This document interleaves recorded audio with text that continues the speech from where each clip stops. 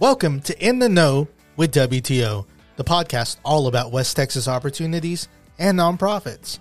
I'm Brian Rodriguez, and thank you for joining us. We can be found on Apple Podcasts, Spotify, or anywhere else that you listen. Please subscribe so you can be notified anytime we have a new episode. We can be found on Anchor at anchor.fm/WTO. And inside Anchor, you can record a message for us or email us at podcast@gowto.org with any comments or suggestions. You can also go to our website, and on the left-hand side, click on In the Know with WTO, the podcast, and you can see a list of all previous episodes and a list of all future episodes coming up. Finally, follow us on social media by searching for West Texas Opportunities. We can be found on Facebook, Instagram, and Twitter. On today's episode, I have Maria Elena Flores with us. She is the Transportation and Nutrition Coordinator with our Head Start and Early Head Start programs. Thanks for coming in, Maria Elena. Good morning, Brian. Thank you for inviting me. Yeah. I've enjoyed listening to your past episodes of the Yeah, in the Know with WTO. It's slowly evolving. I think slowly we're seeing all the different programs come together. So can you tell me a little bit about yourself, just so our listeners can kind of know what you do? I know you've worked with us since 1985, which is a very long time. I think 36 years you're starting. So just if you can tell us a little bit about you. Yes, I will be with the company in July of this year for 36 years. I started when my son was 6 months old.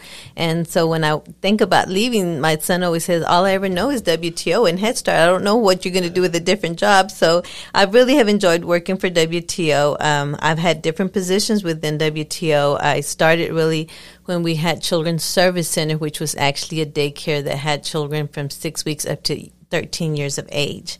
And so from there, I moved into a secretary's position. No, I'm lying. I moved into a health coordinator, and then I moved into a secretary's position, and then I moved over to the transportation nutrition coordinator that I am in my position currently. And so I've enjoyed being with the company. So with all these positions, it's all been under Head Start? Yes. So you know all of the ins and outs of Head Start. So yes, being a secretary kind of helped me see all the different components. As some people might know, we have an education coordinator, a health coordinator, a disabilities coordinator, so I kind of learned everybody's position a little bit, not fully that I needed to know, but I do know a little bit of everybody's job, so I could kind of help. And if somebody has a question, I might not know the answer, but I know who to go to find the answer for them. That's nice. And now, as a transportation nutrition coordinator, how long have you been doing that? Has it been quite some time? Probably 20 years, maybe 20 plus years.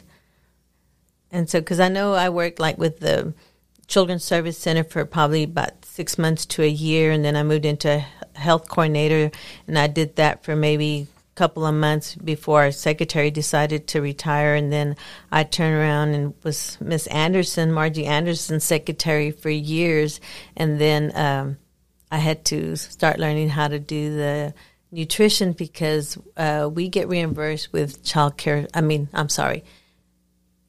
CACFP, which is a child and adult care food program, and we were way over budget, so we had to figure out what was going on with that budget. So that's when I inherited the nutrition part, and I had to travel to all the centers and see what was going on, see how they were serving the children meals, and I had to do a lot of training, a lot of classes, to kind of figure out what we needed to do different with our meal program.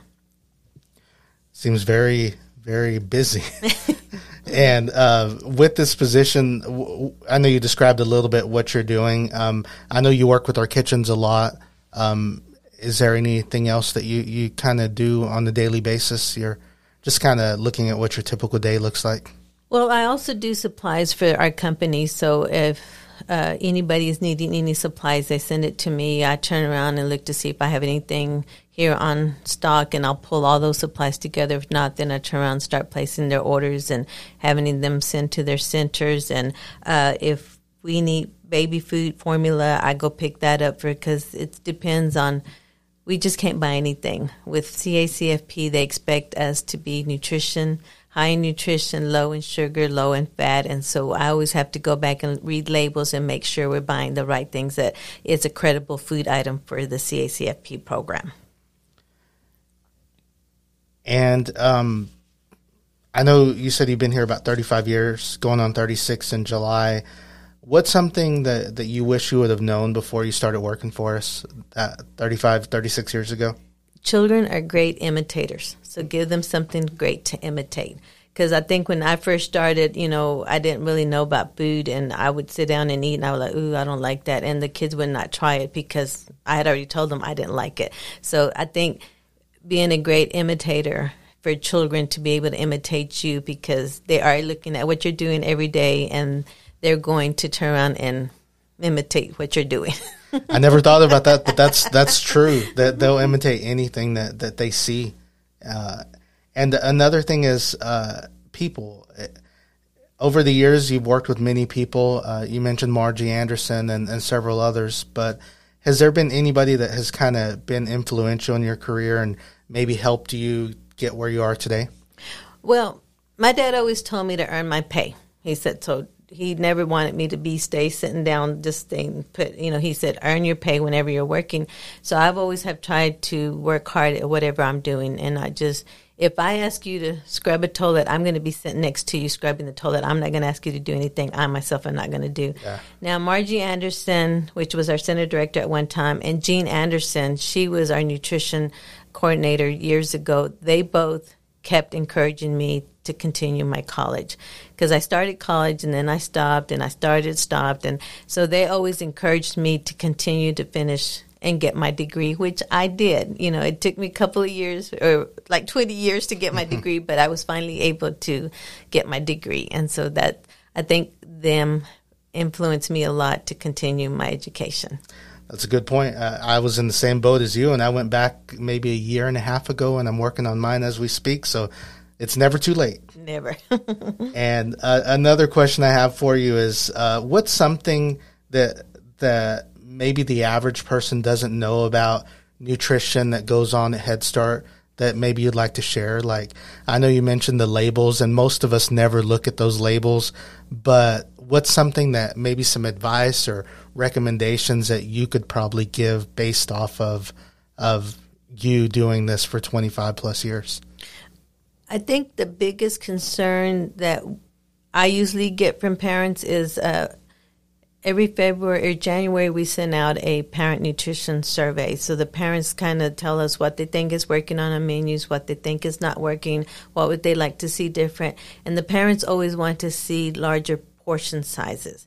With CACFP, we're limited to, like, our 3 to 5 year old children get 1.5 ounces of meat. If you look at your palm, that's 3 ounces. So half of your palm is 1.5 ounces. So that's a serving size for a child that's 3 to 5. And our parents always want us to serve more, but they don't realize when we start serving more food, that's when our children start getting to obesity, and we have health problems with where they're overweight and stuff like that. We never put a child on a diet. That is something we never do. We just kind of watch what they're eating and not limit it to where they can get their portion sizes, but not excessive. Going over. Where That's a good point. I never thought of it that way, but that's an amazing point. One thing about WTO and all nonprofits, we all have a mission statement that we all have to follow, or not follow, but our programs are guided by that mission statement. And Head Start is one of our larger programs that we operate. And as a reminder for everybody, our mission statement is to ease the limitations of poverty by investing in families to improve their quality of life. And over the past few episodes, I spoke with Sarah Bartlett, which is our education coordinator, Dee Jenkins, which is our, I can't remember what her exact position is, but health and safety coordinator. And then Christy Miller came on. With your position as part of the Head Start management team, how do you feel that our mission aligns with what you do? I know transportation is super important, and so is the nutrition for our kids, in addition to the CACFP guidelines that helps us get reimbursed for some of that food cost. So how do you feel that your position aligns with that mission statement? Well, going back to investing in families to improve their quality of life, I think that we as Head Start help the families. Notice the keywords Head Start. So that's what we're doing with our parents. We get them together. We get them involved. We have parent meetings with them. We ask them what they think is working, what they think is so we're getting their input into what they think our program should be. And I think sometimes they are more into willing to come help us or willing to do something different when you're involving them. If you're just telling them you're going to do this, you're going to do that, they're not as willing to do stuff. But if you start telling them, what can we do different to help you, or what can we do to improve this program, or I think we offer food items that children are not normally introduced to at home. One of the things that my kitchen staff hate kiwi fruit because it's really hard to peel. And when you have over 200 people in the mesa that they're having to serve, that's a lot of kiwi. But I think it's something different that our children do not taste at home, and it's something different for them. And I think that's what we try to do with our menus is provide a variety of menu items that they're not used to at home. That's a good point. That's a very good point. My son, for example, he's the same way. We'll try to get him to eat something at home, and he's like, I'm not going to eat that. And then a month later, he'll eat it at school. He's like, this is the best thing ever. I had this at school. So I see exactly where you're coming from. It's sometimes they have no choice to try it, and that's their lunch. And if they don't try it, they don't eat very much. So they get that temptation to, I'm going to try it, and then they like it, which is good. I think. And we always try to provide one item for sure that the child likes, and then put a variety of other things with it. And then we always try to sit one child, like my son was a picky eater also. So we would always try to match him with someone else that would try everything so he could see them, okay, hey, they're trying it, let me try it too. So you always try to kind of match your children with other children that might be from a different resource or different, that they like things different. That's a very good point. Any stories that you have that come to mind about that you've seen at Head Start over the years? Any story that just... Well, going back to my kiwi fruit, one time when we had our parent staff planning day, one of the parents had made a comment that they had gone to the grocery store and the child said, I want one of those. And the mom said, you don't even know what that kiwi fruit is. And that little girl's like, yes, I have it at school all the time. And she was real surprised that her child even had even tasted kiwi fruit. So I think going back to the variety of food items, and the children are being introduced to different food items, and they go back home and take it to their parents saying, I want this, I want that. So all the families being introduced to that kiwi that they normally just might by not that one little step from the Head Start program. That's amazing. Last couple of questions I have for you. Any hobbies or anything you'd like to share with us that you like to do on your spare time? Well, I like to do lots of arts and crafts. I do crochet a lot. I crochet a lot of baby blankets, and so I hand them out to staff that either they're having children or their grandchildren or things. So I always like to give baby blankets away to everybody, and I like to read. I read a lot. I think that's good. You learn a lot from reading, and it's a good thing to do. It's a different world. Yeah, it does. It does. Just for that little bit, takes you somewhere else. Yes. And I think that's all I have for you.